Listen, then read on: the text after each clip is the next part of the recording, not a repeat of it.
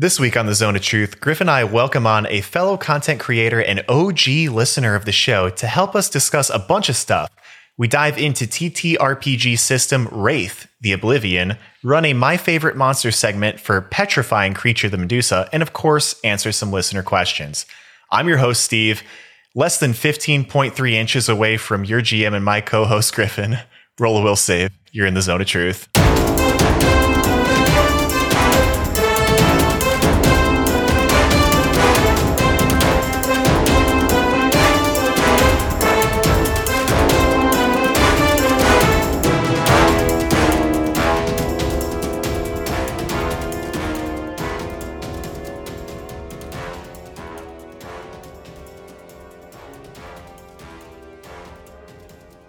And we're back. Dude, I am so happy to have you right next to me right now. We're so close. We're closer than we've ever been recording. You can feel the condensation from my sweat with the AC not being on right now. Yeah, we got to bang this out quick because it's going to get heated in here. I don't think we have to bang it out quick. I think we're at a comfortable level. My moisture is actually evaporating. I'm feeling pretty calm, cool, and collected right now. It is, as of the time we're recording this, it is June 11th. We're in the July 11th? Oh God. Yeah, it's You July. dingus. It's July 11th. We are have had several consecutive days in the 90s. I made a pretty poor decision to wear jeans today as opposed to just shorts. And I'm paying for it. So here we are. Well, I think the biggest thing that's happened on our show, Yes. since this is the first Zone of Truth we're actually recording after releasing episode 100. And the fun thing that goes with that is that we did that whole after party, after show question and answer thing, which I think Haley, being our tech girl, recorded all of that. And so unfortunately, you're going to see our drunk asses probably on YouTube. Wait, she recorded that? She recorded that whole thing. Oh, no. Yep. Oh, boy. Unfortunately. Yeah, so last night we had our big episode 100 live stream expose on Twitch. We answered a whole bunch of questions, and we were, well, with the exception of yourself, all in costume, although you were dressed as the blackness that's in your soul. Yes, as the GM of the podcast, I didn't feel that I had to dress up like a furry. Well, to each their own. To each their own. To each their own. Next time I will. Next time I'll take a cue from Emily from Southern Tomfoolery, and I'll hop in the full Anya getup. That was incredible. That was. Hats off to that fucking queen. That made my night. Made my night. She pops in kind of late, dressed in full Anya cosplay. Unbelievable. We had a whole bunch of people join the streams. Whole ton of Emily and a whole bunch of Southern Tomfoolery folks. We had representation from MinMax. We had the person that we're about to introduce very soon as our guest on the show. It was a big goddamn community that came together. It was fun. We had a good time. Our episode 100. And I just want to say to everybody who was there or to everybody who might check this out on YouTube in the future, thank you for showing up. It was so much fun. It was great. It was cathartic as fuck. Yeah. I'll say that. Griff and I right now are recording in the sea of empty cans from last night. So, if I were to measure the dent I made in my liver, it would be about 16 cans of seltzer and a third of a bottle of whiskey. Yep. And we went late, too. We did. We went late. You went very late, but I went till 6:30 in the morning. Before and after the police showed up. Before and after the police showed up to my house. So, without further ado, Steve, I think it's time to announce what we're drinking. Yes. What are we drinking, Griff? Well, I have the last dregs of a Kentucky Cider Company spicy red apple. Kentucky? I thought it was Tennessee. It's one of those. Those states are the same to me. Fair. Hey, listeners, in that I love them both as much. Nice save. I love them both the same level. But yeah, you might be right. It might be Tennessee Cider Company. But my glass says Tennessee Cider Company, so I think that's probably right. Yeah. Oh, yeah. I did not read the glass. You're right. You're right. No, this is really tasty. I think it was Haley shared it with us. Haley did share it with us. It's Thank you, Haley. Great. But without further ado, now that we've got all of that business out of the way, folks listening at home, you may know her by her online alias, Deoxia Rio. She is OG Carrion Crowd. Her HLP Discord handle is Team Slurp Queen Slurp. But you may also know her as the GM of the Wraith System podcast for the Untimely Dead show. Welcome to the show, Robin. Hi, Steve. Thanks. It's so good to have you on. This has been a long time in the making, I feel well like. Overdue. Because, Robin, you are one of the only people from all of our stuff that we have met in person. This is true. Yeah, we partied at the Brewfest last year. Yeah, that was a blast. one of my favorite memories of the HLP in its entirety is actually having somebody that listens to the show come to my dad's beer festival in small town Pennsylvania, and it's only oh a couple my God, hours away, so I know. we had so much fun. I wish they were doing it again this year. I mean, I think unfortunately COVID is a big concern for them this year. It's not going to be the same as it was last year, but the year after, I hope to have you there. Yes. We'll be I back. mean, if it's too bad and we don't do it, we could always just get together and party with your dad. Also true. I'm not against that. My dad is a verified alcoholic, so I say that with love. I love him, but he drinks too much beer. I would have stayed probably much later if I had a hotel room or something, but I also had a friend with me, and the poor guy was toast. Well, what about my parents' lovely, lovely pull-out couch on the first floor? Yes. Does Griffin's childhood home pull-out couch sound good to you? There's also the garage. It's I've slept on the floor, so I don't See, care. the best part about the garage is that you get unlimited access to Jeff's Coca-Cola fridge that is just filled with beer. I have also slept in my car in a parking lot. Well, We all been there. yeah, I mean, it sounds like my childhood home pull-out couch is not that bad. Nope. Well, Robin, thank you for joining us today. How are you doing today? We were hanging out with you a little bit last night. How you doing? Oh, I'm better than yesterday. I was so tired on top of drinking. And I I only think even Brooks could drank say the one same. drink. It was just I was so tired that one drink was enough to make me really sleepy, and I had to get out. Well, speaking of drinks, Robin, and I won't steal your thunder, Steve, but I'm just going to lend you the segue. You know what? We were getting there. Robin, before we started hitting record, we saw that you were going to drink something really cool for us today, right? Yeah. So I drinking? have some absinthe. It's in a really tall, fancy black bottle, and it's called La Muse de Verte. Ooh. Yeah, it's Have all you in ever had French. it I can't before? read it. Yes.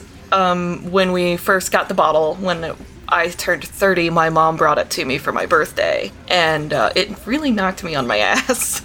I do believe that means the green muse Yeah. in French. I did take French in high school. I did not. Mainly because, my French teacher kept saying it's a language of business. It never panned out. I always Never heard it panned was the out. language of romance. That's Well, what I heard, too, always yeah. heard it was the language of business, okay? Romantic I'm business. a businessman. So that brings us to our first listener question. What was your high school foreign language? We already heard Griffin's. Mine was Latin. You ass. I did not take any languages in high school. All right. I Yes. elected not to because I filled my entire art career with art. That's fucking great. I'd much rather have done that than take Latin. It was a mistake. I was so bad at art, I took AP art history. Oh, so did I think. Yeah. Because I wasn't allowed in art classes. Oh, God. You don't let me in there. Yeah. Our art teacher was very good friends with my grandmother, so I did well in that class. My French teacher was very good friends with my grandmother, which is why I took French. Okay, we've gone. Yeah. We've sent it. Yep, this is going off the rails very quick. So, The first thing that we like to talk about on these shows lately has been, what have we been up to? Because, I don't know about you, Robin, but we've kind of been trapped at home a little bit, and I'm sure that applies to a lot of folks, not just in our country, but worldwide. So is there something, pop culturally relevant or something that you're diving into that you've been enjoying over the last couple weeks just to keep people sane? This is just basically an opportunity for us to talk about what we have been doing and seeing if other people like that too. To keep sanity around. I've been, other than working, because I am an essential worker, when I get home, I've mostly been spending all of my spare time that I can't go out and do stuff sitting at my PC in this lovely room full of boxes and paintings and other stuff that you see. I see. Is that a see some maybe Doctor Who in the background? Yeah, there's a big TARDIS. Maiden. It has like shelves and stuff in it, and it's full of magic cards. It looks so dope cool as shit, but I am more interested in the Iron Maiden poster because I fucking love that. Oh yeah, so my fiance took me to see Iron Maiden a couple years ago for Valentine's gift. That was really dope. We were in the Snake Pit, I guess it's called. I don't really know. We weren't far from the stage. Do I wish that I would get an Iron Maiden ticket as a Valentine's Day gift? That sounds dope as shit. I've been in a couple pits myself, but I imagine an Iron Maiden pit is probably terrifying. It was actually really just fine. Hardly anybody moved. It was full of middle-aged dads. I was about to say, it's like the pit would have been like hella cool in the 80s, but right now you got a ton of like 50-year-old dudes in that pit. It was a whole lot of dad rage. Yeah, it was a whole lot of dads with like earplugs and stuff in, and a couple of them turned around with like these light beers and were talking to us and making fun of us for being kids. But yeah. So you're hanging out at the room at the PC. You gaming? You watching something? Watching a few things on Netflix, mostly like sad anime movies. It's my motive, I guess. I don't know. I mean, playing I feel really like our stupid listeners games. are into that, though. What sad anime I would say that sad anime and stupid games pretty much personifies the Ace Ledger podcast. Yeah, you're right. So is there anything in particular that's been tickling your fancy? I don't know, like Stick Fight is really fun, and I've been playing that with Bipolar Pop-Tart a lot. I heard about that last night on the street. It's like, oh, don't make me kill you, it's Stick Fight. I was like, what the fuck is going on? What the? Play Stick Fight, especially we'll with get on there. We'll get Pop-Tart. on there. He's fun. But yeah, so Bipolar Pop-Tart and Sir Newt and Josh from STF, they've been like my gaming buddies for the last couple months, basically. That's awesome. Yeah. Heath has been in and out, too. Yeah, I believe that. Heath is usually in and out. He played Brawl Hollow with us for hours, and then was grinding on it after he was done playing with us. Classic Heath. Yeah. Griff, what have you been up to the last couple weeks, man? Steve, this is going to be the first time where I'm not going to be able to give any, like, real good, solid, hey, you should go check this out. I've been fucking busy. Like, episode 100 was fucking busy. I'm working 70-hour weeks. It's not great, guys. It's not great. But the part of that makes all of this and all of that worth it is especially when you guys talk about episode 100 or just talk about the show or just like give me good vibes. I've gotten so much of that like in the past couple of weeks that absolutely floors me. I don't have real time to. The biggest thing I can say is that I finished Avatar. And I know that was a thing from one of our previous Zone of Truths that I had just started. I finished Avatar. That might be the one relaxing show I had in the past couple of weeks. Things are getting better, guys. Like, don't pity me at all. But I just want you to know that your support has meant the world to me in just a sea of absolute garbage that I'm wading through right now. I'm in the Pacific Ocean island of garbage, and you guys make it a little bit brighter. So and you've thank been you. working from home too, right? I have been working from home. I've been working from home the whole time, which has its pluses and minuses. The minuses I'm finding is that I'm on call all weekend and at 8 p.m. on a Friday night and at 6 a.m. on a Monday. And if you can't tell that I'm sweating in this room, I'm just latently sweating. For the past couple of weeks, I've just been damp. And it sucks. Come on. I just want to be dry again. It's a mood. I get it. I just want to be dry again, man. I've been damp for so long. Like, it sucks because I think, we've talked about on this podcast and just in general, like, that we all, in some respects, suffer from a certain measure of, like, anxiety and that kind of thing. And the roughest part for me has been the lack of a schedule for me has absolutely floored me in terms of how much that ramps up how anxious I get about my job. It turns me into it turns me from a golden retriever to a chihuahua. That's how I'll describe that. I'm golden retriever mood most of my life. Right now I'm a chihuahua, which sucks. I don't want to be a chihuahua. I want to be a golden retriever again. No offense to those of you that have chihuahuas. I love all dogs. I will say that the constant sweating has markedly increased the humidity in the room. Well, it certainly marked this chair. Noted not to use that chair next time we record. As for myself, I also have been working from home, but probably not as stressed out as you, Griff. It's been a not bad transition, but I have had some time over the last couple weeks to indulge myself in some fun stuff. So I finished the Jack the Ripper DLC for Assassin's Creed, which is super cool because you get to play as Jack the Ripper and then some other stuff too. It's fucking great. I started Peaky Blinders. It's great. Had no idea what that show is about, but it's phenomenal.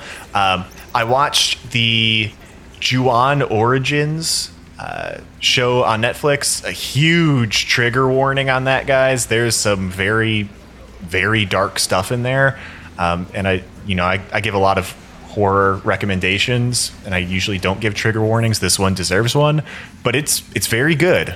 It's very good. Do you mind? I mean, for the people that want to actually listen to it, do you know the kind of triggers you might be looking out for? Yeah, there's child abuse and sexual assault, so that's fair. Something to keep in mind. But it is a very, very scary show, and I think very well done. But just something to be mindful if you want to check it out. It's only 6 episodes, and those 6 episodes are 30 minutes apiece. So I blazed through it in 2 nights. For those of you who don't know either, Ju-On is the if you guys have seen The Grudge. Yep. That's the Japanese movie or stories that inspired that series or where it came from. So this is basically a precursor to The Grudge. But to get on a little bit of a lighter note, Griff, I finally did it. I finished my 10-season run through of Bob's Burgers, which was great. Yes! And started What We Do in the Shadows. I'm halfway through season 2. It's so I'm glad you good. took that recommendation because Durston doesn't hit on a good level unless you've heard Matt Berry do his character in What We Do in the Shadows. Matt Berry kills me. Dude, if I could beat Matt Berry for a day, I would be the happiest person in the world. There was one episode in particular where the vampires from the show are on trial. I'm keeping this very spoiler free. They're on trial and somebody testifies against them and he goes, "She speaks the bullshit." She speaks the bullshit. And I died when I heard it. I thought it was so fucking funny. His delivery is so good. It's one of those actors. If you haven't heard anything from Matt Berry, he's just one of those actors that can be a phenomenal straight face in this, despite all of the bullshit he's throwing at the camera. He can be the straight man while he's also being completely bullshit. Yeah. And it's one of the funniest things to see because he never breaks. He never ever breaks, and he's gregarious and fun to listen to. That's why I'm so glad you listened to that, because I think that's such a good quarantine show, because I have not stopped laughing since I've started listening to What We Do in the Shadows. Since I've started watching What We Do in the Shadows, it's just smiles. Yeah. The whole time. Makes me forget a little bit. They really do a fantastic job of taking vampire tropiness, which has been very played out, and making it fresh and fun. I think it's phenomenal. I think I've told Haley, like, my biggest goal is to make the Vampire Book of Karen Crown more like What We Do in the Shadows, and less like because it's hard to do horror off of a vampire. Mm-hmm. Vampires are so played out. Everybody knows everything about vampires. There's no mystery. It's not. But if you make it a little bit like What We Do in the Shadows, and maybe the vampires are a little jokey, then it gets a little fun. Yeah. Well, all right. Well, I think that probably wraps up, our little pop culture plug segment of the show. But let's get into the actual meat of this thing. So, Robin, you've been a fantastic part of our community for a very long time, and you have your own show, Podcast for the Untimely Dead, but it utilizes a system that I don't think many of our listeners are probably familiar with, because when I heard about it, I was not familiar with it whatsoever. It's called Wraith the Oblivion. Can you tell us a little bit about that system? So, Wraith the Oblivion is set in the World of Darkness. If you've ever played any World of Darkness game, it's basically, the setting that I'm playing in is kind of more modern, so it would be like an underworld kind of setting. Oh my there's god! Like you know vampires, how much me Steve werewolves. love Underworld. So there's like vampires, werewolves. There's also Promethean, which is like Mary Shelley's vampire. Oh my god, Frankenstein, and so it takes a whole lot of basically all of the weird and puts it into a modern Earth universe. So like our setting is in New York City. Probably somewhere around 2015 is about where everything is, and so you like walk around, you have smartphones, but Wraith is in the afterlife, so these people who are playing the game, their characters have recently died and are now wraiths, and it kind of works like the Upside Down, or like if you've ever seen Beetlejuice, where they're walking around the house and they can see people but they can't interact with them unless they exhaust themselves using power to make things move in the room and things like that. So like that's you're the poltergeist, right? Yeah, basically. But fighting those is really annoying. So the system is a D10 system, and it works on success and failures. So if the difficulty is higher, it would be on the higher scale of the numbers 1 through 10. And say the difficulty is 7 and you roll like 5 dice. Any number 7 and over is a success, and you need 1 success to complete the action, but the more successes you have, the better you are at the action. So I'm going to ask some dumb questions because I'm very unfamiliar with the setting, and I have a 10 intelligence in real life. 8.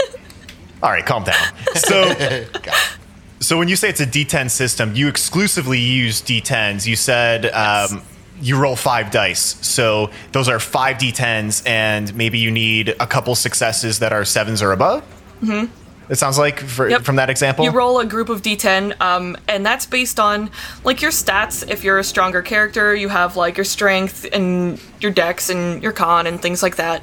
But instead of having numbers and putting having like modifiers like you would in D&D or in Pathfinder, you just have like strength, and you put so many dice in that strength. So if you have 3 dice in your strength, then that's how many die you would roll to make like a flat strength check.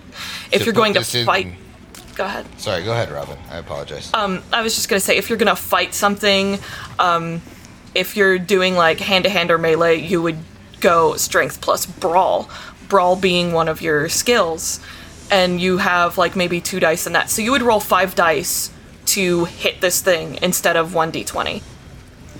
Okay. That's very different So from to what we put did. this in the context for the listeners that have been listening to the show, like if I were an Ikmer type character, I might have 5 dice if I were to break down a door, because I'm a very strong person. I'm a very adept at doing that. Yep. But something like I'm gonna convince this guy that he's on my side. I might only have 1 or 2 dice to actually do that because I'm not very good at it. Yes. Is that kind of like you have stats the same way? It's like a character sheet. And you have an allocated amount of points every character does. So like for your ability scores and things like that, you would get, I believe it's 7 or something like that, and you could spread them out over certain sections. Each section has their own set amount of points you start with. And then as you gain experience points, you use your experience points to buy dice to add into your stats. That's actually very cool. So is that how I'll air quotes, the level up system works there? It's not quite a level up, but it's I'm buying my abilities almost. So you do gain ranks in certain aspects of World of Darkness. So if you're like a werewolf, you start as like a rookie basically, and you gain ranks to have a higher standing in your pack. I feel like I should have made Brooks go through this. Definitely. Definitely. Should have placed the World of Darkness here. No, but so is it? And again, I, as a completely noob to the system, is it something like, so say I was a vampire and I came into the vampirism.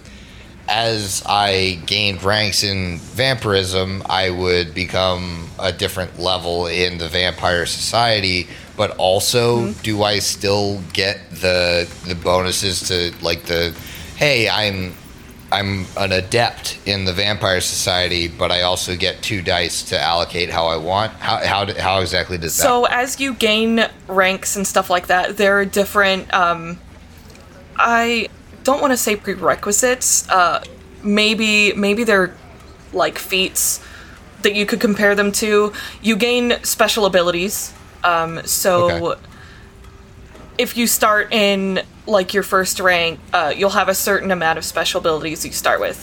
And as you add dice to your abilities and things like that to make them more powerful, they would also take on maybe that ability now does something extra, and it like your abilities level with you and grow in rank with you.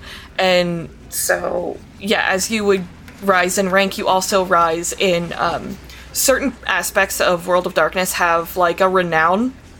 So like in werewolf and vampire and things like that, you would have more renown in the society and more people will know about you, and you'll gain what are they called?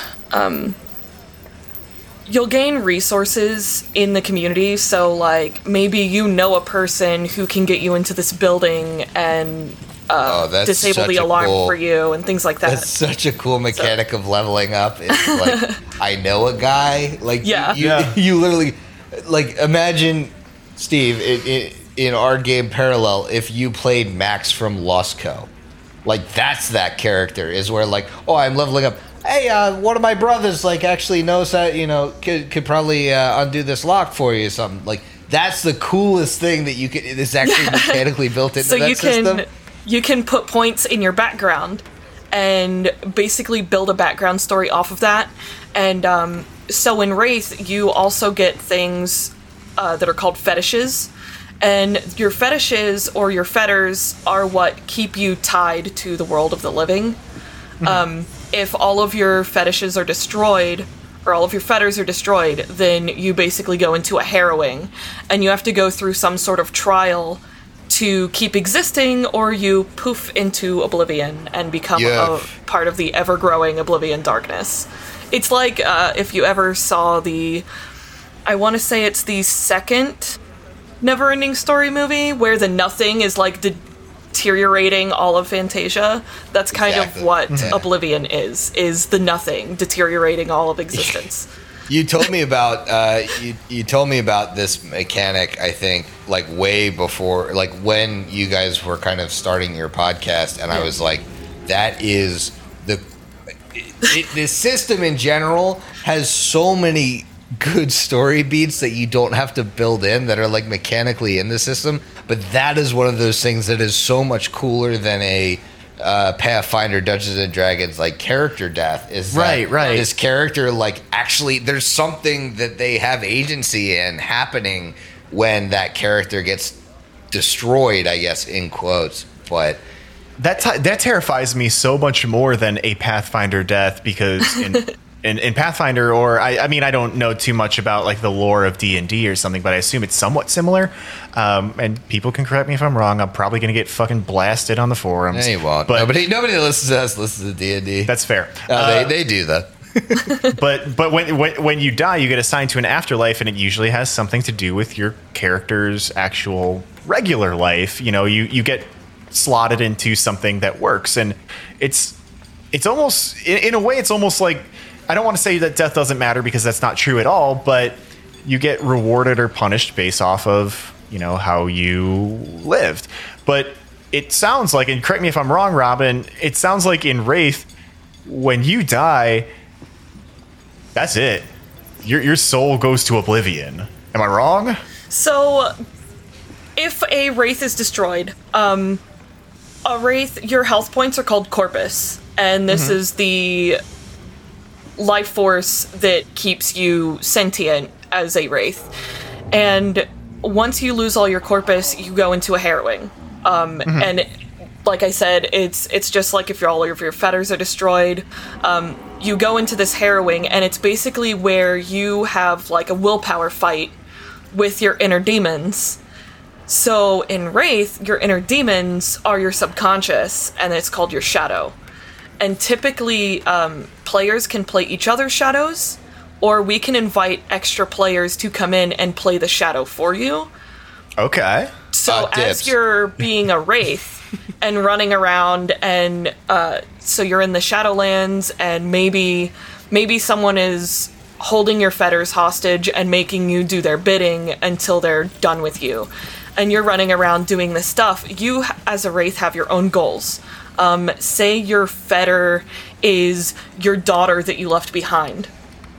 That is a real thing that can happen, and if something happens to her, then one of your fetters is destroyed. But maybe your goal in the afterlife is to protect her as much as possible. So you just kind of linger around where she frequents, like maybe she frequents home or work. You would have those places as kind of like haunts, and you would linger around them to do things to protect her. Like maybe if you know there's an accident, you know when people are going to die. You have death sight as a Wraith. So their soul like looks that. tainted to you, and you can smell the death on people. So if you like walk by a 90-year-old woman on the sidewalk, you know she's going to die, and you can see her like fading into the shroud and becoming part of the shadow. Or if you walk past Griffin or I, probably gonna happen soon. You smell the But alcohol. I do have two things to say with that. First off, your example makes me feel like you've certainly listened to episode 100. I'm looking at Steve. Why? I don't know. Second off, and this is 100% geared towards you, Robin, because I know you run this system. How do you run that piece? How do you run that piece with NPCs? Like, I find that it would, and again, I don't run any Wraith right now. I would love to read the system, but I find that almost marking NPCs for death in that way would be very difficult. Like very difficult to allow a player to have that kind of knowledge at the start, just when they meet somebody. So I don't know if you have any insight into that. That just, it boggles my mind, because in Pathfinder, like if I was like, Horace Kroon is old. He's probably going to die in the next year and a half. Like, okay, that makes sense. Like, this guy that you're fighting, does he have an aura of death? Well, let's see how the combat turns out, you know? So, you wouldn't technically be fighting, like a living human or what they call skinwalkers. It's really dark the way they use words and, like, names for stuff in here, but so a skinwalker would just look like any other normal person, but they, like, you can see their life force or their corpus, but when they're dying, their corpus starts to fade and it looks like a black taint, really. So, like, maybe you'll see, like, black veins or something appearing in this person's likeness, but no one else can see that. You see it because you're a wraith and you know what death feels like. But it's... I don't know. I actually haven't had any of them run into that yet. I haven't had them walk by someone and see that they're going to die soon. I think it's a phenomenal plot hook to be able to give, but it's also like, just in my opinion, it's so difficult to balance that. So I'm excited to see, like, you know, when they do experience that, how that comes through, because yeah. I mean, just think about, like, no matter what your goals are as a wraith, like, you start to see somebody that is death tainted in this way. Like, I don't know a single person that I've ever played with that isn't like, well, why is that? Well, yeah. What's happening? Mm-hmm. Well, what's going on? And, like, the scariest part is when you find out, like, that person's perfectly healthy. Well, that's horrifying. That's a horrifying plot hook that you just threw in there, right? Like, that's like, well, this dude's a 25-year-old guy, like, living his normal life, and his corpus looks like shit, and it's not because of anything he's doing. Well, shit, like, maybe that's where you intervene as, like, the type of, like, you know, whatever you can do on the physical world. So that comes into play. It's kind of like having magical abilities, and you would spend what's kind of like mana. It's your pathos. That's what it's called. And you spend. What about ethos? You spend pathos points to do these crazy abilities. There's one specific, I'll say, school of abilities, because that's kind of similar to what you can compare it to. Focus mostly on what you consider, like, manipulation of the physical world. So you can walk by and make a phone ring for no reason. You can use your pathos to type on a keyboard. Typing a full sentence would take a whole lot of pathos. That's obviously if you have a lot more experience in doing so. There's one ability called Molliation that one of my players used. I can't remember which episode it was, but they were being entranced by basically a possessed jukebox, and it was going to make you dance until you danced yourself exhausted, basically, and then the creature was going to attack you. So while one of the players failed their will save, they began dancing around the dance floor like unstoppable. She couldn't stop herself. Mm-hmm. So what the player did is he used his Molliate ability to basically make her ears close in on themselves, so she couldn't hear the music. Oh, wow. That's actually fucking awesome, though. Horrifying, but very cool. He can also take his arm and Molliate his arm into a blade and just have, like, an arm sword. So, sounds like Parasite that you've been talking about. The Parasite anime. Kind of, yeah. Terminator 2. Terminator 2, yeah. Yeah, some of the abilities are really, really cool. So Robin, this system in general, I want to take a step back for a second. It fits into this larger World of Darkness setting, and you said it takes place after, and the characters are dead and stuff. Is there a consistent narrative, kind of how... I keep going back to what I know, right? So all of the Pathfinder APs canonically happen one after the next. Yeah. I don't know this for certain, but, like, let's say that, for example, Vampire the Masquerade takes place before the Ascension, Raid. I believe. Okay. So that's kind of how that fits in, right? Where this has a definitive place in the World of Darkness the setting. Ascension is mage, I'm sorry. The Apocalypse is what I was meaning to say. So Vampire the Masquerade takes place before the Apocalypse happens. And then everything after the Apocalypse is more modern time. Okay. And yeah, so this all has like its own slot in the World of Darkness history. That's very cool. Is this system built kind of more for like a homebrewer setting where here's your slot in history and here's what your characters in this slot in history could do? Or is it something closer to a Pathfinder AP stuff where this is a predetermined adventure path where your characters walk through? And the reason I'm asking this is because I want to know what your show is about. So is this something you're creating from scratch, or is this a story that you have some back material to tell you how to tell it? Okay, so your first question, why not both?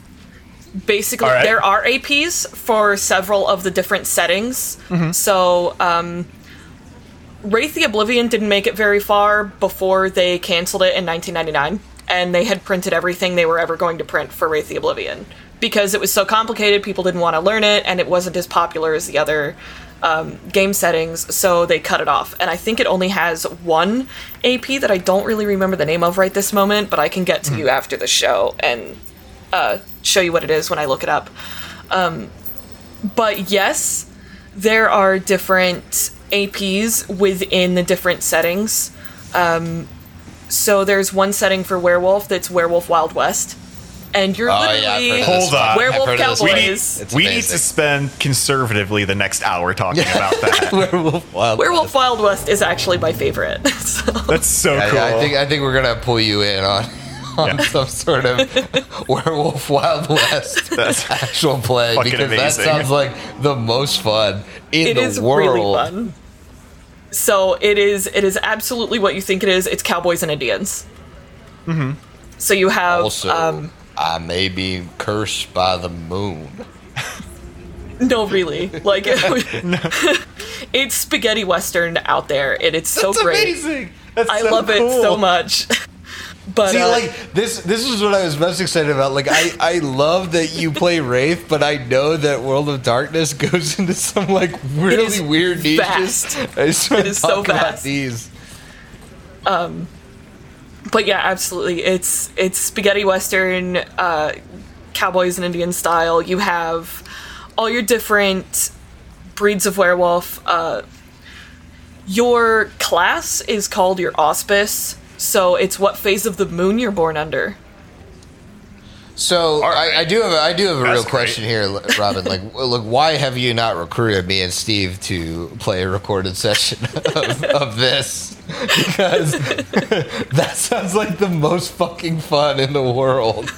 I'm a fucking cowboy werewolf. Come on. Yeah, how do you beat that? How do you beat that? Like fucking we have a ton. There's a ton of systems out there. What beats that, though? What beats that? It doesn't. It doesn't happen. It doesn't happen. You can't beat that. So Robin, in this big world of the World of Darkness setting, where does your show slot in? It's obviously in the Wraith time frame, but is this homebrew? What story are you telling? It's homebrew. Okay. Basically, there's an imbalance in the Skinlands and the Shadowlands. And what's happening is, so in every major city, there's a hot spot where the shroud is thin, and a lot more paranormal things happen in places like that. So in really big cities, basically where there's the most, you would consider corruption. In the World of Darkness, it's also considered Wormtaint. And the worm is the corruptor that turns werewolves into black spirals and things like that. So in the more tainted places where there's a lot of smog and a lot of corruption and things like that, there are really thin spots in the shroud. And that's kind of where we start in New York City and in Manhattan and things like that, because they're really, really busy, heavily tainted places. And a lot of dark, heavy stuff happens there, so... Do you find yourself referencing real world material for that? Because I feel like, especially with a place like, awesome. Especially so with cool. a place So like many New maps. York or like LA or something, there are so many prolific like murder sites, haunted sites like that. Yep. That's such cool material to be able to like weave into that kind of story because it's more modern. Do you find yourself using that kind of stuff? So I find myself a lot of times Googling places that used to exist in New York, because actually one of the bars that we go into is a real bar that used to exist that is no longer there. It's closed down. So I actually try to reference as many correct street names and things like that as possible. A lot of times it absolutely has to be done on the fly. You can't just prepare it all the time because you don't know where the players are going to go. And if you sit there and prepare everything as much as I know you do, Griffin, I'm going to be real disappointed because they're going to do some off-the-wall other thing and all of my preparation is gone to absolute waste. So a lot of everything that I have to do is on the fly. And we have to cut a lot of spaces out of our episodes because it'll be spaces where the characters are like, okay, so what's the quickest way to here? And I'm like, okay, Google Maps. Let me get that for you. That's so cool. Well, though. you're That's also so a ghost, cool. so you could probably go through a couple buildings. Not exactly. Uh-oh. You can use your pathos and use abilities to walk through walls a little later. Oh shit, that's like a trained ability. That's Yes. actually super cool. You can't actually manipulate anything in the world of the living unless you have an ability that allows you to.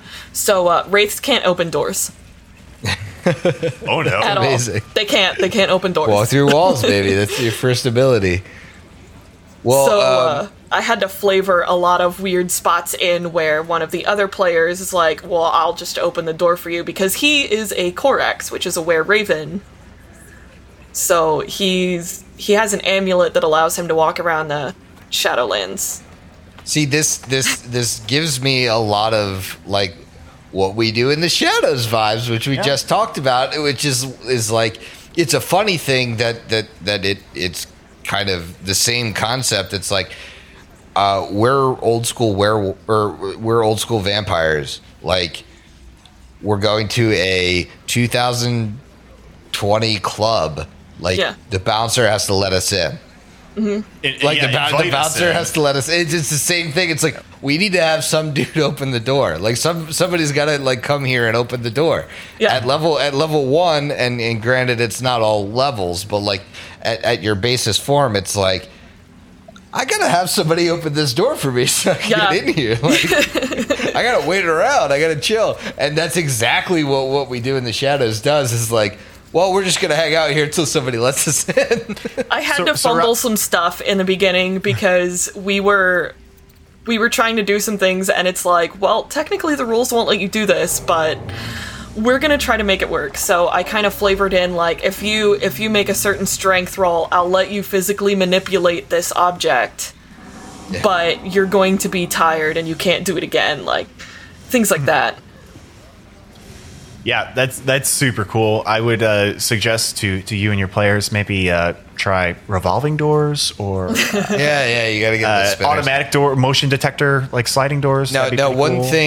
thing I'm curious about, and not me personally because I know you, Robin, but for the listeners of this show, we've talked a lot about Wraith, but we haven't talked a lot about you. And I kind of want this as an opportunity to like introduce yourself. I know a lot of the people that listen to our show are a part of the Discord and know you very well, but some of them might not. And like, what are you into? Who are you? Boy. An important thing to bring up in minute 49. Well, Steve, you went right into Wraith, which is really cool because like we just had like an amazing conversation about Wraith, but I do want to give Robin a chance. I'm just giving you a hard time. I think it's very valid. Yeah.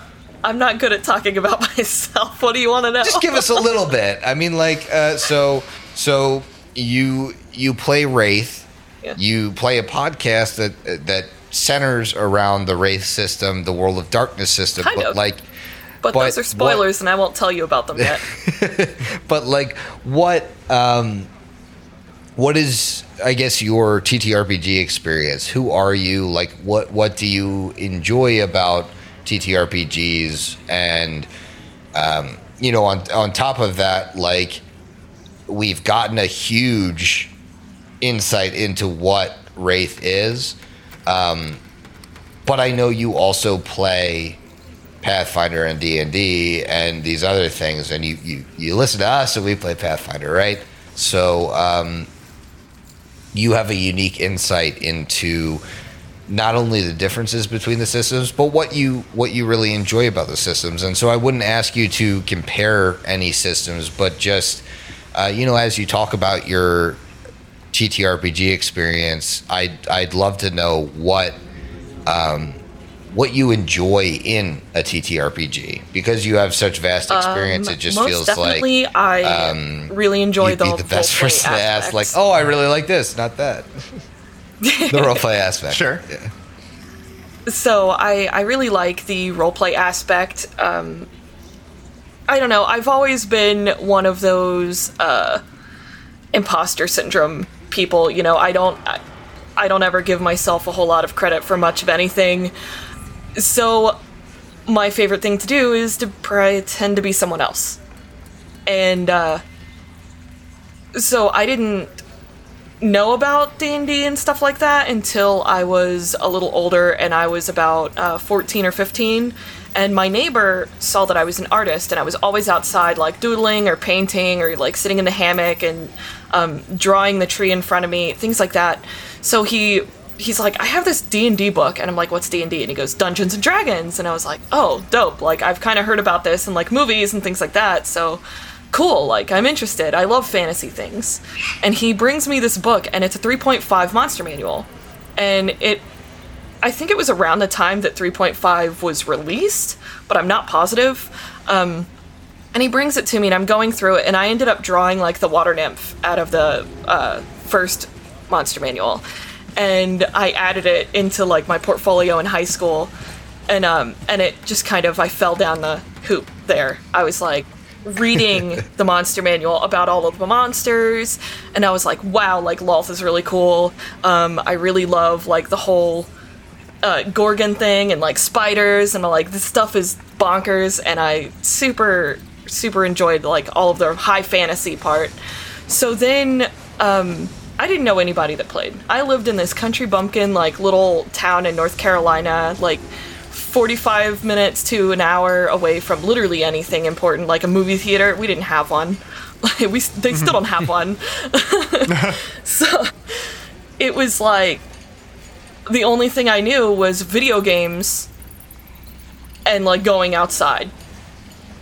That was it. Yeah. I didn't know. I didn't know the board game aspect was even a really huge thing. I had a few board games, but nothing that was, like, adventurous. Like, now we own Gloomhaven, and that game is huge, and it's intimidating. It's terrifying. Mm-hmm. Well, I think the board game thing has been, especially because, all three of us are adults, the big board gaming boom has happened while we've all been adults.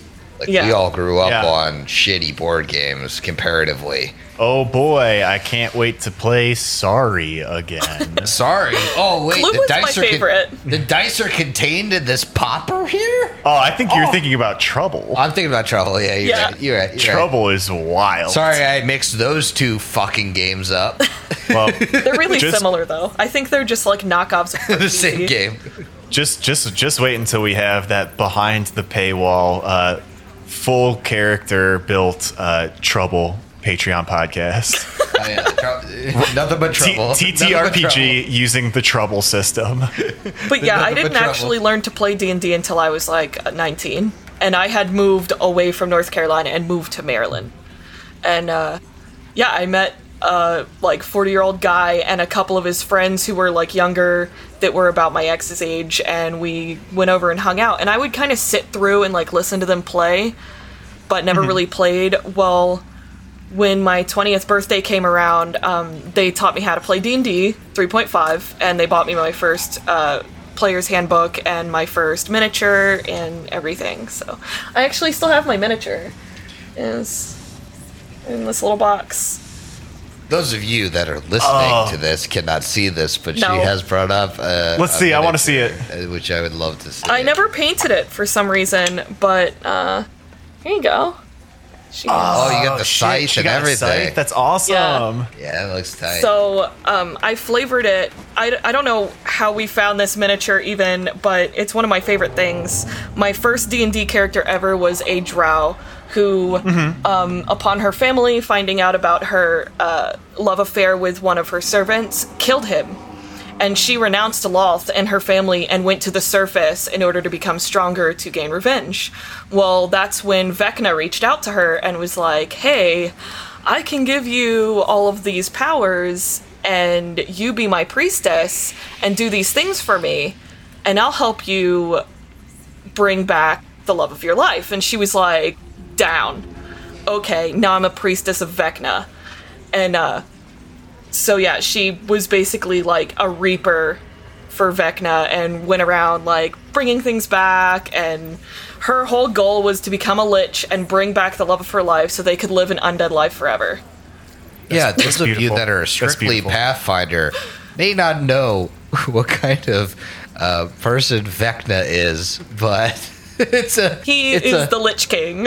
Yes, it's very much like an analog would be the Whispering Tyrant. I feel like in Galarian lore, except like say the Whispering Tyrant had reached deific status. Maybe almost Urgathoa is more what Vecna is. Yeah. But like, you and Haley need to have a one-on-one conversation about Drow. She is like about you, and Steve might need to have that conversation at some point. Maybe we do, yeah. I will say though, guys, as much as I'm loving everything we're doing, we got a lot on the agenda. We got a lot to talk about. Agenda. I could talk forever. I'm sorry. Yeah, that's not a reflection on you. That's us not being able to host. Yeah, no, I just wanted Robin to be able to introduce herself. Of course, and we went right into World. I like metal and video games. Exactly. There it is. Yeah, I definitely took that for granted, being like, I actually know Robin. Okay, let's just start chatting, and not really thinking that the people at home don't know. People at home maybe don't. Okay, so next up on the agenda is to do a little thing we like to call My Favorite Monster. This is where we dive into a Pathfinder creature, enemy, whatever you'll like to call it, that also has a real world analog, where we talk a little bit about how that creature might exist in the Pathfinder world and how that creature might exist outside of it. And tonight, I thought it would be a good idea to talk about the Medusa, because I know that's something that is very close to Robin's heart. Yeah, in a literally. Yeah.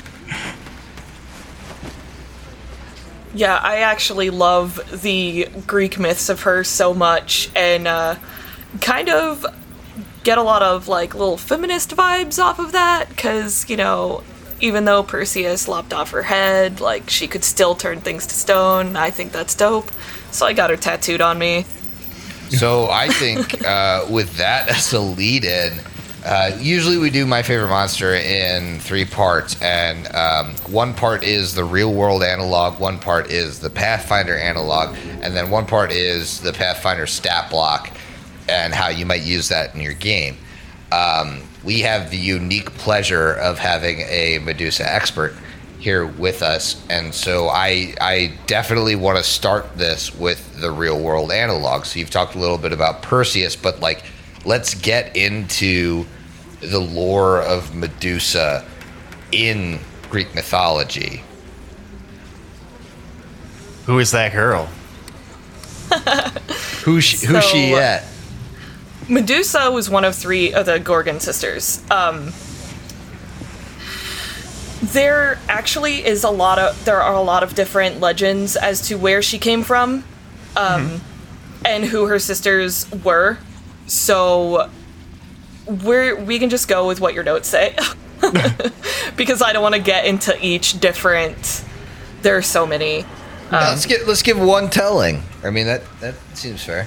Yeah. So, basically, they're kind of sea goddesses. They were the daughter of Phorcys and Ceto, and basically what happened is Medusa was a priestess of Athena, and she ended up breaking her celibacy and having an affair with Poseidon, which enraged Athena, not only because she broke her celibacy, but also made her very jealous, because Medusa was actually very, very beautiful. And basically what happened is Athena cursed her with like this golden skin and like green like tint to her skin and scales, and kind of elongated her face, just kind of made her more snake-like and permanently ugly, so no one would ever want to love her again. And later, in an effort to save his own mother, Perseus decided to ask the gods for help to kill Medusa, because he knew it was basically impossible for anyone to get close to her. So he was given a shield and a sword by the gods to do his bidding, and I believe a helmet as well. I don't really remember. That sounds about right. Yeah, I know there were several different things from different gods. Wasn't the point of the shield that it was mirrored? Maybe. Yeah, yes. A mirrored shield. It was highly reflective and very clean. And he used that reflection against her by, instead of looking her in the face, he looked at his shield to see where she was so he could make his killing blow. And that is how he killed her. And then he put her head on Athena's shield. So she could kind of use that shield as a weapon, right? To petrify her enemies. Basically, yeah. There are legends that say it was donned on her armor and many other things, but I think the most common one is that she donned Medusa's head on her shield so that she could use her face against people. Yeah. I kind of had always seen Medusa as like an enemy or a horrific creature because of what pop culture has told me. But when I started doing a little bit of research for this, she's actually a very sympathetic character. Yeah, kind of a tragic character, honestly. Yep. And it definitely changed my perspective on her actually like doing homework on it. Yeah. I definitely love the fact that yes, she was portrayed as a monster in so many different ways, but like you said, when you read her story, you kind of feel for her, like, okay, all she did was exist and then have this affair. Well, I mean, she was a priestess of Athena, and she broken her vow of celibacy, but like, come on. Come on. Like, get out of here. Well, she had an affair, and she was killed for it, and made a trophy. It's honestly like an artifact of literally what age of Greek history that it was developed in, that the story was developed in, because like honestly that culture like had different stages of women's rights and different different things happened actually in Greek culture, and you wouldn't have that story if it happened 100 years later. It's very interesting in the culture of the whole thing, and how it exists to this day as an almost beacon of like, this is a snapshot of the time. Yeah. Because from what I understand, and correct me if I'm wrong, Robin, it was that we're talking about this affair she had with Poseidon. Poseidon was the married one. Like, she just wanted to fuck. Like, he was the one that was breaking vows, and she got punished for it. Well, listen, Medusa he's got to try it, bud. The only sister who was mortal. Mm-hmm. So she was killable. You just had to get close to her. Mm-hmm. But, I guess, I mean, Poseidon was also a really horny god. Like, he's not far behind Zeus in the every single fucking Greek god was horny on Maine. Like, let's just let that go, because it happened. But yeah. Apparently, when her head was cut off, she birthed 2 children out of her neck, and they pursued Perseus, but they were unsuccessful in killing him. And that was... go ahead. Oh, no, I was just about to say that I'm glad you brought that up, because oftentimes when we do My Favorite Monster, we talk about how the creature reproduces.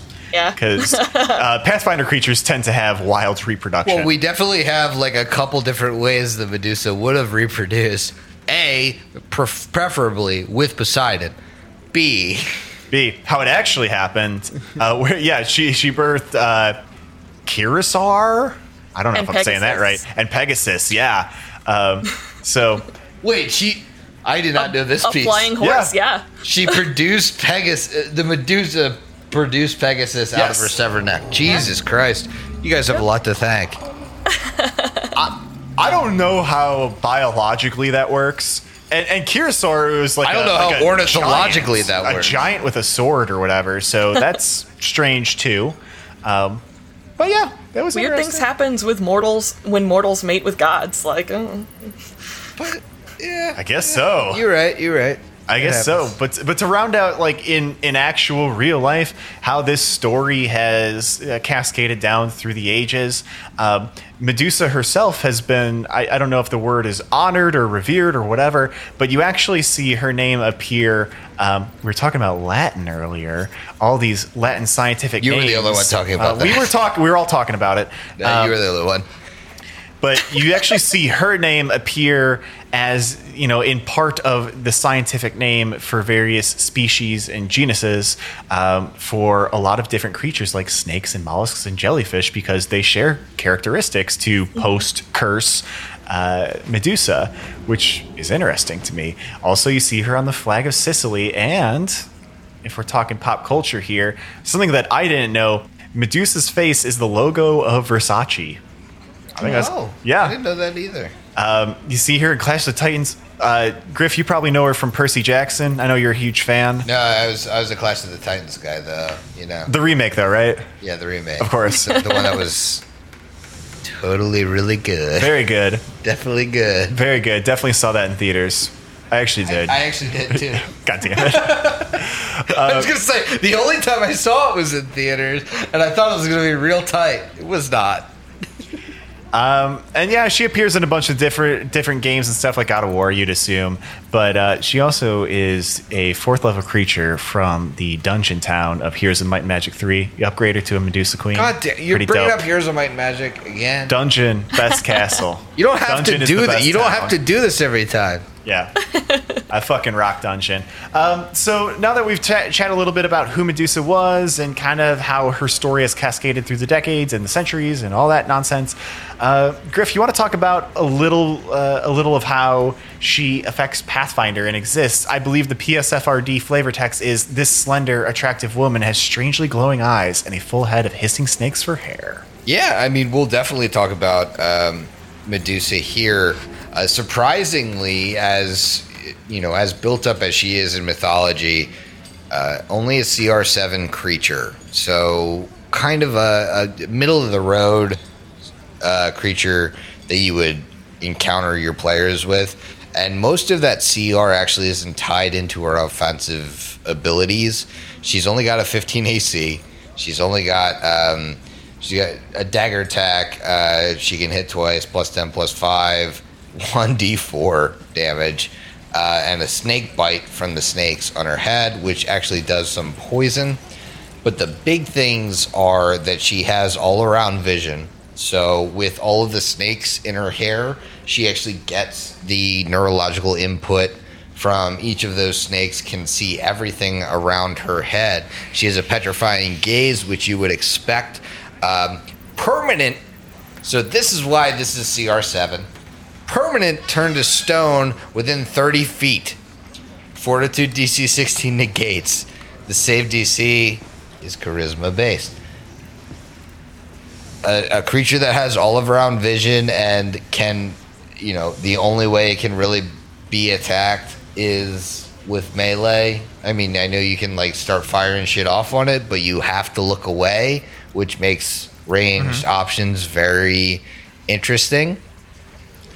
That makes this a hard encounter. That's why this is difficult. And then you get the snake bite, which is a fortitude save DC 18. Frequency 1 per round for 6 rounds is 1d3 strength damage, and it's 2 consecutive saves secure. So that has the potential, especially for like a level 5 party fighting this, to have somebody taking strength damage round over round over round. At DC 18, if you hit your bard or something, is going to be very difficult to overcome, and at that kind of level, like at where a Medusa is appropriate, a CR7 character or creature is appropriate in a 5th level party as a hard encounter. That is tough. The poison sucks, and then every round you're also making that save against turning into stone, which is a DC 16, which is a 50-50 chance on a decent amount of 5th level characters. This is a fun encounter, but the deadliness of the Medusa should not be minimized. The reason you bring this in is if you want to kill 2 players.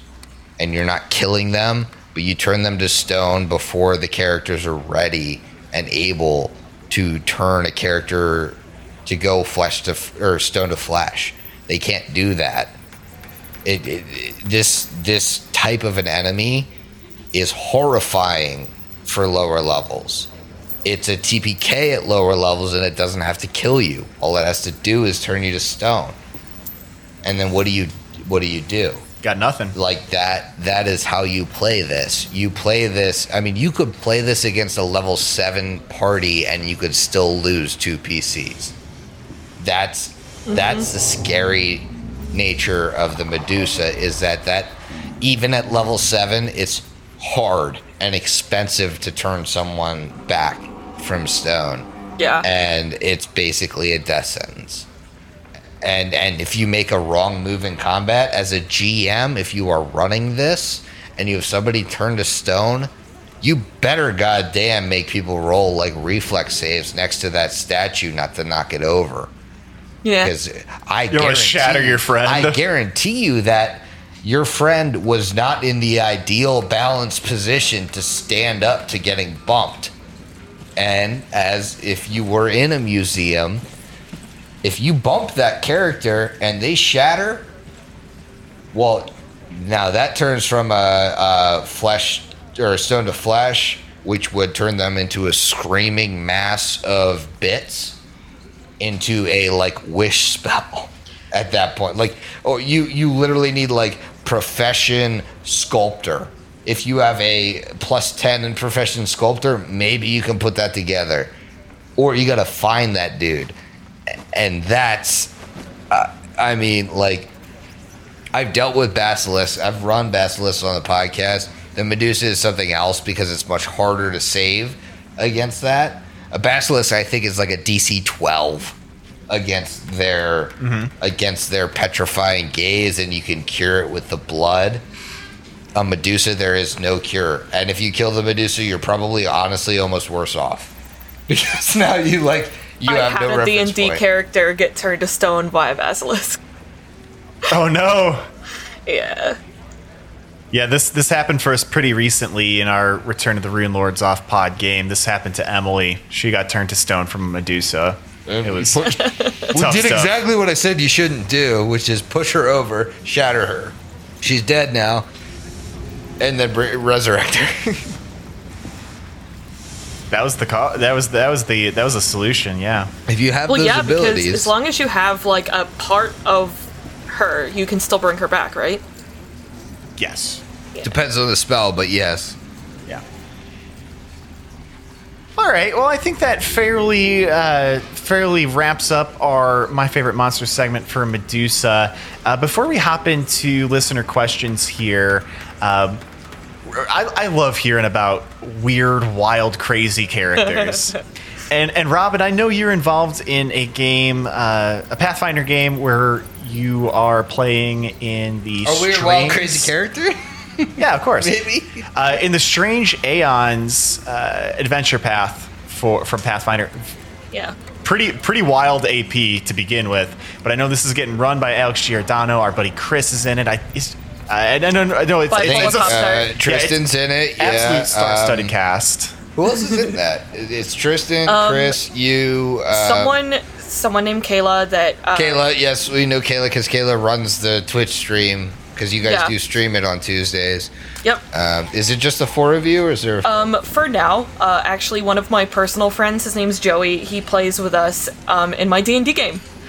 Nice. And yeah, my friend Dante runs D&D game for me and my friend Joey and a few other people on Saturday nights. So we get to go back and play that. But he's going to, I think, play some kind of like warcasting cleric healer anything type that character. can heal. Anything that can heal for your party. We're doing okay so Literally far. anything. I can cast Cure Wounds, okay? Like, I have prepared spells. So Robin, could you do us a favor here and kind of tell us about who this character is and the build behind it? Because you were very excited about it on our Discord, and I loved what I heard. So I'd like if you could share that with the rest of the world because it's fucking cool. So, well, actually, originally I was going to play a Bard of Whispers, and something kind of like that, similar, because I play both D&D and Pathfinder a lot, and I mix the two together because I learned in 3.5, so it's like all... Anyway, I mean, it makes sense that it works, right? Yeah, it's really hard for me because I mix all of the rules all together, and it's like 3 games that I'm talking about. But, so... Originally, I was just going to play a Tiefling Bard who's, like, super duper charismatic and maybe slightly evil. But Alex was like, so we're going to roll for your physical attributes on these random charts. And I'm like, okay. Like, I had this idea that I was going for. So he starts rolling for my physical attributes on some kind of Tiefling chart. And this is what we rolled. We rolled that I have extra joints. So he decided to flavor those in my arms, like I have 2 elbows. So my arms bend like a praying mantis. I have no ears. My horns are draconic. For legs, we rolled other. So he let me choose them. And for tail, he rolled aquatic. So because my tail is aquatic and I get to choose my legs, I asked if I could have a snake bottom half. And just have like an aquatic snake body. And he was like, yeah, that sounds great. And I was like, absolutely. This is how we're doing this then. So she is a, like, tiefling hell, she's, like, hellborn, so, she has, like, the real angular face, and then the dragon horns, and she's, like, a little scaly, but then her tail has, like, a fin on it. Okay. And the creepy arms. Oh, and we rolled that she smells bad. The arms bother me the most, I think. Like, the smell bad thing. Arms like, so much. Oh, God, I can't do praying mantis arms on a fucking humanoid person. I was trying to draw it, and it's bizarre. I hate it. But I think Steve knows a little bit about playing a Hellborn tiefling. Sure do. Lots of fun. And so you said you were going for a bard originally, but what did you actually settle on? So I ended up going druid, because I was like, dope, I can be like a Gorgon druid, this would be so great. It's my swamp. This is my swamp. So I was like, yeah, she smells funny because she's like bog water, swamp, witch, druid, like this is gonna be fantastic. But as we kept building the character, I kept changing what I wanted. So I ended up going with Snake Shaman Druid. So instead of having wild shape, I take an aspect of the snake. Well, then I asked Alex, I was like, Alex, if I take the aspect of a snake, he's like, you're whole snake. Like, you're just snake. I was like, but hear me out. If I take the aspect of a snake, can I unhinge my jaw and swallow things? Oh, God, you're going full Nana Opal over there, and I can't say I don't love it. He was like, well, according to the rules, we can't really do swallow whole unless you're a witch. Like a gingerbread witch. And I was like, but what if I took the aspect of a snake and unhinged my jaw? Can I do it? And he's like, you know what? We're going to flavor it this way. You can't do it until level 2. And then I'll give you the swallow whole option. we're not taking like the bonus feats that come with the AP because he doesn't want my character to be OP. Yeah. Sure. So Sure. I can only swallow things that are smaller than me, and they have to make rolls to get out. So he has like this whole mechanic chart that he's written out for this, so Well, that I can I swallow hope my you- enemies. I hope you realize that his mechanic chart is written off of the rules for Swallow Whole, which is going to Yeah. hurt a lot. Yeah, be Yep, careful. so when I So they can swallow, get out. yeah, but enemies can get out. We also had to think about it because Chris was like, well, what if I enlarge her? Then she's a giant Of snake. course Chris would do that. Chris. Fuck you, Chris. I love you, but So fuck you, because then you would Alex say was that. like, yeah, she could swallow a medium-sized creature, but at the same time, enlarging something like that only lasts like a full minute, which is good for oh. combat, but I'm going to shrink. And so Alex was like, so what could happen is several things. If you swallow this person and then you shrink back to your normal size, you could brush them, you could explode, you could... And he was Can like, you, I'm going to say you vomit them out. Can you tell Alex a quick thing from me? You can't enlarge a tiefling unless they take a special ancestor or a special racial feat to be enlarged because they are Them as outsiders. native outsiders. And so it doesn't, enlarged person, trust me, I've been in this, doesn't work on tieflings. Well, I guess in this game it's gonna.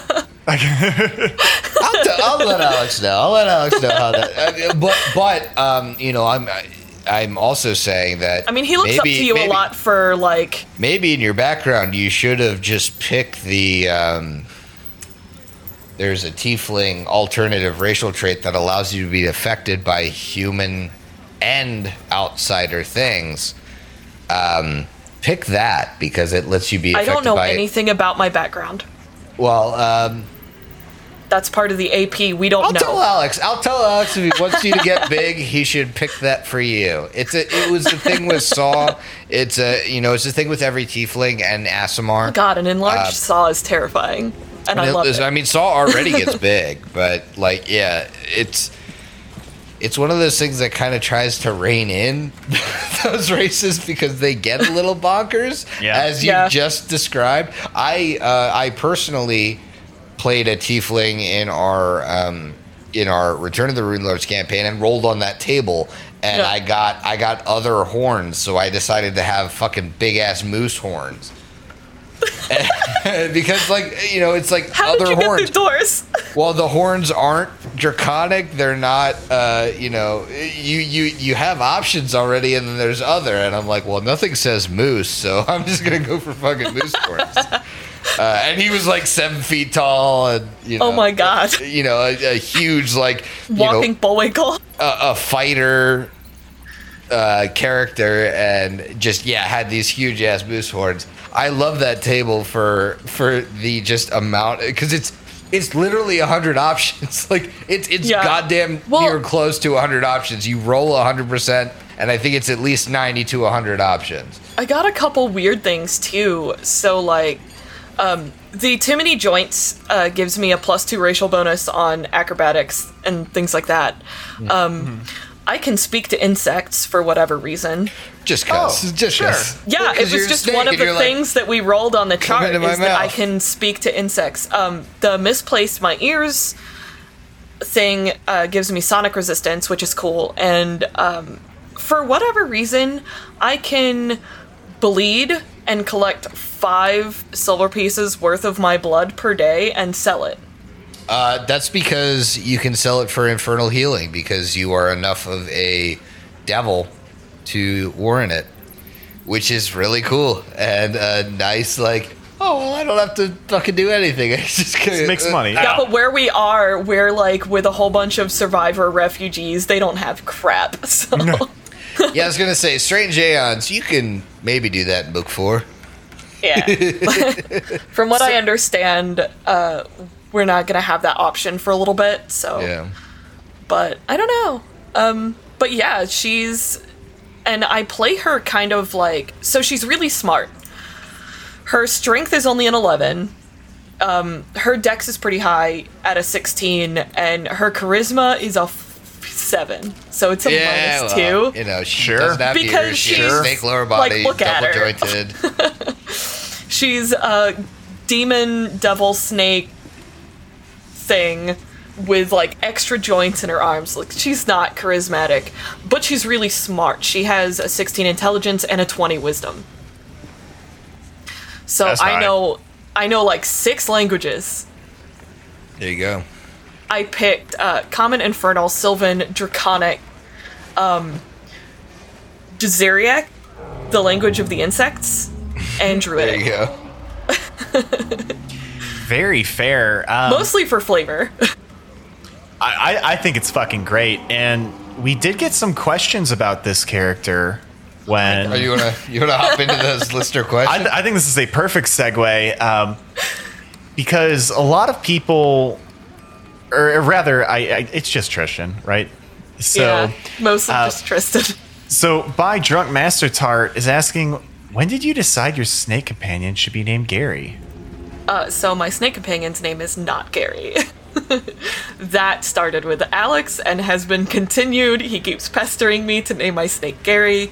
Apparently he really likes when like fantasy creatures are named normal, Have like normal human names. names. Yeah.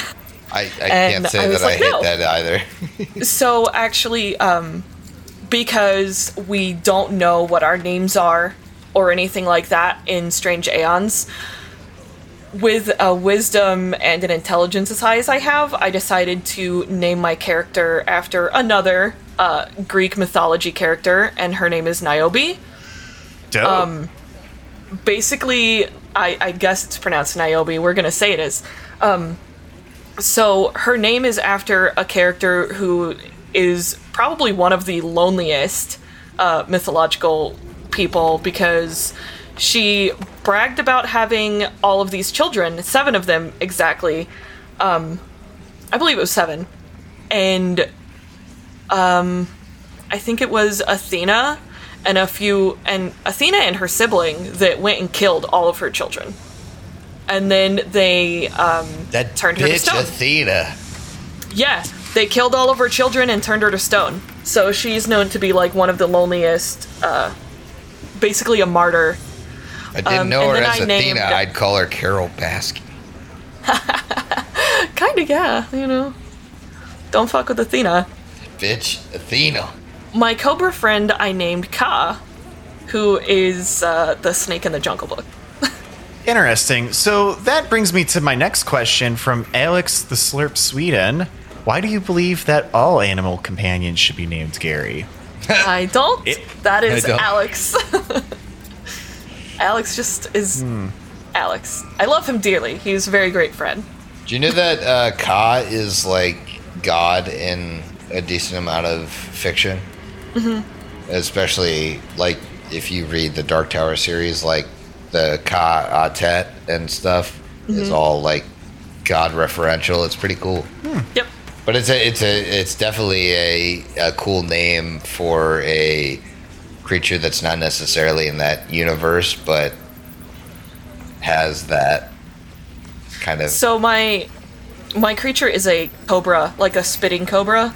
So it's just like this little red cobra that spits poison, and I took the spell Acid Maw so I could Oh, nice. make it bite Yeah. and like leave acid damage. That's really cool. But yeah. No Gary. No Gary. Well, that's I think it's interesting scary. because our other question from Tristan is, what's the worst thing you've threatened to do to a fellow party member? I don't know if there's a story behind that or not, but he's also asking, why do you hate Gary so much? He just wants to love you. I don't hate Gary. Gary doesn't exist because I didn't name my snake Gary. I love my snake. He's great.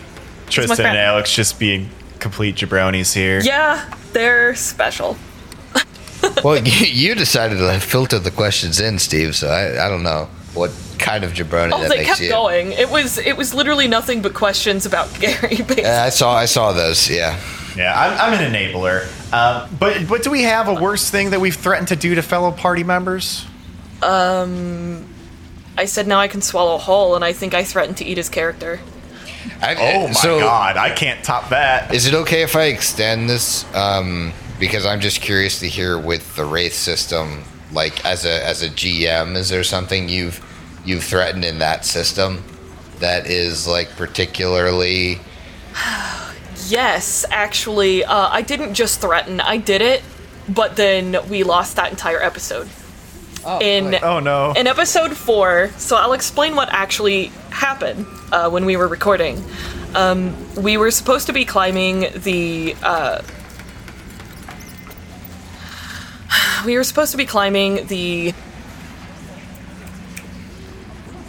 Oh my god, what is the name of the tower? Empire State Building. Yes, the Empire State Building. Yeah, oh my god, thank you. Got it in one. Well, I mean, it's I knew the it was only New York. like really It was tall New York. tower in New York. That big boy in New York. My brain just freaking stopped for a second. So they were supposed to be climbing the Empire State Building, trying to get up, because something was going on in the top, and they wouldn't move. They were just like, oh, we went like so many stairs and now we're tired and we're just gonna sit and wait. And I'm like, you're just gonna sit and wait? They're like, yep, we're gonna sit and wait here because I don't feel like climbing anymore. And I was like, okay. So, roll an alert and awareness for me, please. It's like, I'm basically making them roll perception to see if they know what's happening. And, they were like, okay, this is what I rolled. I was like, okay, well, you hear like a storm coming. And it's rumbling. And then the floor starts to rumble. And it starts to get harder. And louder. And louder. And they're like, so what do we do? I was like, I don't know. What do you do? Time's ticking. What are you doing? Time keeps on ticking. So they're like, holy shit, we run up the stairs. So as they're running up the stairs, there's basically a tornado chasing them up the stairs, making them go. Because I was like, we can't have this episode be just like you guys sitting here, so I'm going to try to kill you instead. So as they're running up the stairs away from this creature, I make them all make like climb checks and like dexterity saves to see if they're being hit by debris, and the character in question that was specifically adamant on sitting and waiting and taking a nap gets hit by a 2x4 and falls down the stairs. Oh no. If my friend Chris's character, Torsten, didn't roll well enough to see that and grab her, she would have been toast. Like 100%. If you fall into the storm, your character is instant harrowing. But I was being really salty because I couldn't get my players, like, I'm like, yeah, this is on this floor, this is on this floor. You don't really find anything in this room. Artemis finds this Zippo. Trust me, I've been salty in that kind of scenario. Yeah, and I was so mad that they're just like, well, we're just gonna wait. And I'm like, no, you're not waiting. So I scared them. You can't wait. I refuse to let you wait. I scared them instead. Sorry, rest is not an option right now. Basically. I love that. I was really upset that we lost all of it because I was like, oh, you guys were scared shitless. That was good. Yeah. That's what you really look for as a GM. Those special moments where you can scare people shitless. Yeah. And speaking of which, we have a question from Lord Deathquake. When does the Inquisition to root out all the Team No Slurp heretics begin? Oh, wow. I think we can all When do you want it to start? Let's go. Baby, it's already begun. It's already begun? Even know. Has it? I mean, like, you know, I gotta play both sides. You guys know, as a GM, I am Team Slurp adamantly,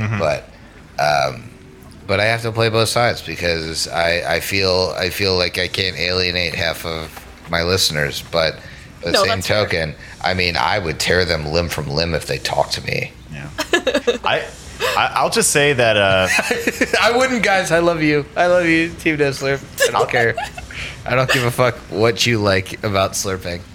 I'll just say that I option to Blumhouse Media that the next Purge movie should be Purge Team Slurp. Team No Slurp.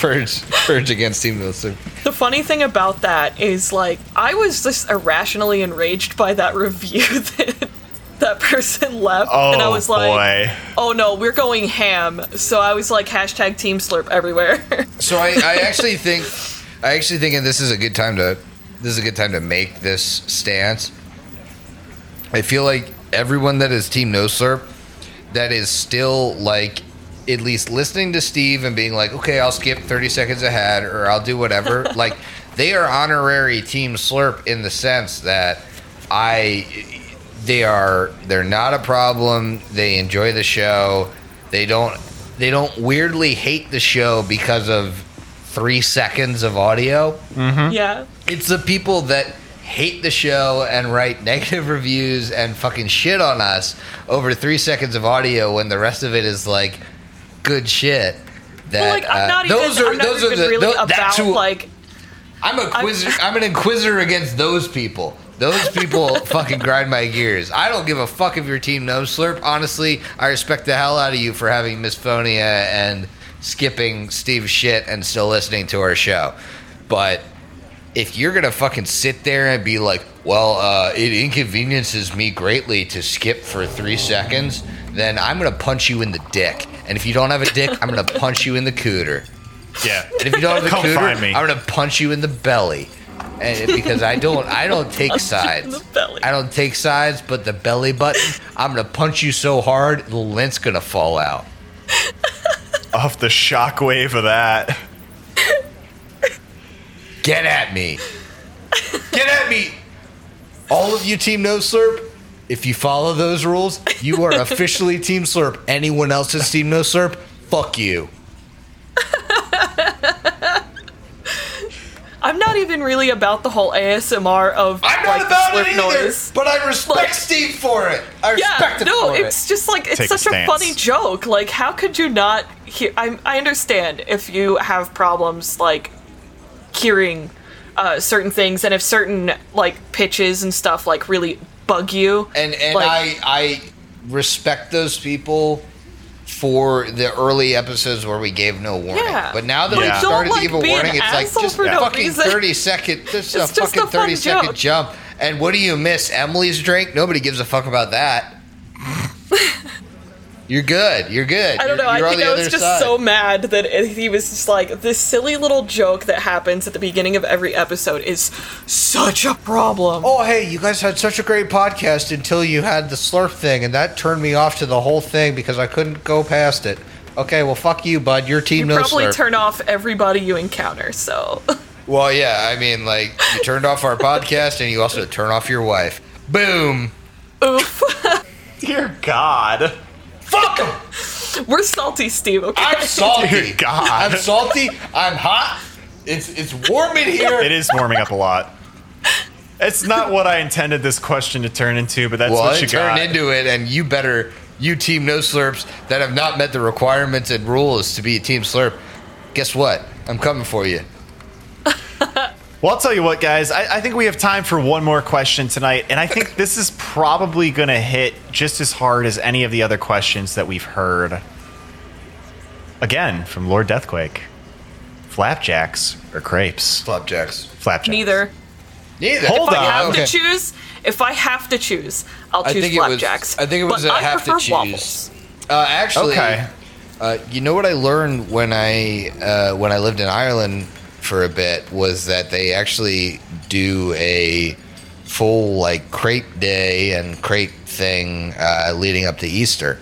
I never experienced that over here, but they do a bunch of savory crepes, and that shit was literally like a pancake wrapped in like a buffalo chicken fucking sandwich. And it was good as hell. If you're not doing savory crepes, I don't really understand the point of a crepe. It's just a lesser version of any other preparation. There was a food truck at a pirate-themed festival that happens kind of locally. Like, it's about an hour away from Was me. Dale there? All right, we'll come No. to town for that next year. Damn That it. sounds dope. But Tell them to come next year. it is a really cool pirate festival, and everybody dresses up. They have all kinds of stands and everything, and there's an entire like food truck court basically. And one of them was crepes, and it was like crepes and ice cream, and actually there's one of those in Hollywood too. When I flew to California a couple years ago, we walked by this entire storefront, and it was just like crepes. You could get sandwiches, you could get ice cream, you could get desserts. Like everything was made of crepes, and I don't get it because 2 times I've tried it, it tasted like cardboard. Well, Yeah, I mean, I agree. Well, I think waffles are far superior. that's why they're one letter away from craps. Guys, we're gonna catch some heat. I know. Do you for think sure. we're gonna catch some heat? so. Because honestly, At me. if you want something sweet and you don't do a fucking pancake burrito, then I don't. Again, you are team no Belgian slurp to me. waffles. You're team no. Well, again, you could do a waffle, could but like fruit if ice you're gonna cream. pick a skinny ass crepe, no flavor crepe versus a goddamn fucking flapjack, you are team no slurp to me. Yeah. You also don't enjoy good things. You don't have any joy in your life. Give us another 1-star review. Now, but this is where I'm coming from. If it's flapjacks versus crepes in the savory contest, I have to go crepe because flapjacks are inherently a bit sweet, and I think a crepe does a better job at being basically a burrito wrap. Because honestly, that's all I want it to be. All I want to taste is the inside of a savory crepe. I don't give a fuck about the crepe. I hear what you're saying, Well, I hope But- you have. I hope you but- have. And that. but informs your I decision. just got to look at the question that we have. Flapjacks or crepes. Yeah, there's no toppings, no. But I feel like inserts. I feel like I can I at could least eat preference that. breakfast, like, all day, Flapjack, every day, sweet, though. crepe, Yes. savory. Boom. That's the conversation. That's all you have to say. Are we all aligned there? I feel like we all were aligned there. Am I wrong? I just Do you want to be Team No Slurp here? What the fuck are you talking about? I'm coming at you here. I don't know why, because I have not had a savory crepe. I think it sounds fine. They're great. I've had like breakfast sausage wrapped in like a pancake. That's great. Actually, that brings up a good thing, which There you go. Robin, we have not talked to you about. But since you brought up waffles, you know everybody does the chicken and waffles, the buffalo chicken, the maple syrup on top of a waffle. But the better way to enjoy that is chicken and pancakes, Yes. and it actually turns out so fucking good. Legit, I don't like pancakes. but like if you're in Belgium, get a chicken and waffle. If you're anywhere the fuck else, get a chicken and pancake. That shit is fire. And thank us later for that. Thank us later. But Robin, I'm not discounting the merits of the waffle. I feel like a waffle. Actually, did you know you can make a chaffle? Have you ever heard What of is that? that? No, I don't know that. It's a if you get a little small waffle press, you can actually make cheese into a full ass waffle.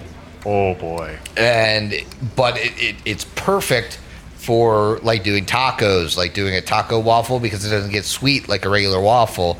If you were to put sugar in a regular waffle, it's going to be sweet. But the chaffle is savory, and so you don't need to put cheese on your taco. You can literally just do a taco in this bent waffle shell, or you can make it into a sandwich, and you can do a sandwich that isn't sweet. I think that's the best part of it, is that you don't have to do the sweetness of the waffle, but you still kind of get entirely the waffle texture, but it's kind of mostly made of cheese. So you also can't ship for 3 days. So that might be a plus or minus to you, depending on Hit where or you miss. sit. But yeah, I think that's great. I think that probably wraps up our discussion on flapjacks or crepes. Does it though? No, I don't You get think so much deeper than this. we could go deeper. But I That's honestly, what she said. fair, very fair. I just don't think we're gonna go any deeper unless we give it a full hour and a half episode. What But did Medusa say to Poseidon? You can go deeper. Come on, come on. You look hanging. Give him Kobe. a high five. Kobe. No, he's doing the Kobe thing. He doesn't want a high five. Oh. I don't want a high five See the from this little, like, idiot. wrist. Yeah, you got to get the wrist flip. Well, Robin, thank you for coming on. I had a lot of fun today. Thanks for making time for us. We really appreciate your insight into a lot of different parts of the TTRPG community that we're just not familiar with. So thank you once again. At this time, if you want to promo any sort of thing, your usernames, your podcast, whatever, go right ahead. Where can they find you on Twitter, Instagram, any of that nonsense? My Twitter and basically everything is typically at Deaxerio. My Instagram, I think, is just Deaxia. And I have some art and some weird selfies and pictures of my dog, if you like dogs. Cute fucking You don't, dog, by the you're way. fucking Satan. You don't like Chocolate Labs? Get the fuck out. Yeah. Yeah, That's give my us girl. another 1-star review. Also the podcast, though. Yes. Yep. My podcast is at Death Untimely on Twitter and Facebook. So, pretty Perfect. easy to find.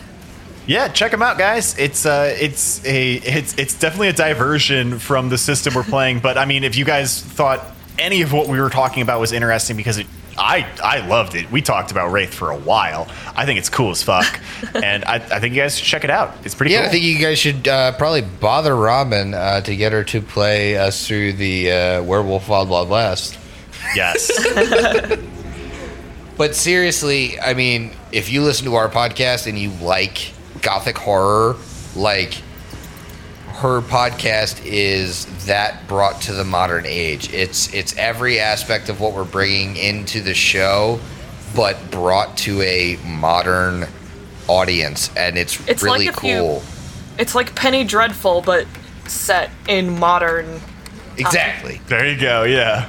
And Because that- every Penny Dreadful has everything. I think that's the most fun part about it. Like, I know we have a lot of listeners that are Pathfinder purists. Like, expand your knowledge, because stuff like World of Darkness is cool as shit. Is like Wraith is a system from 1999 that Robin wants to continue playing, even though the rules were a little rules heavy. Can you find a parallel anywhere? Oh, probably to Pathfinder, where the rules are a little rules heavy. And honestly, you guys have listened to her here. Like, it's phenomenally GM'd. Like, it's gonna be fun. So you should go listen to it. Expand your horizons. We are. You should. It's one of the cooler systems that I've heard of in a long time, and that's how I'll leave that one. Well, on that note, once again, Robin, thanks for joining us. It's been a blast. We'll have to do this again sometime. Maybe we'll have hip holsters and we'll be fully furry the next time we do this. God, if we could be so lucky. But until then, Griff, is there anything you need to say to the people at home? I'd like you guys to finish your drinks, because we'll see you in 2 weeks. Later.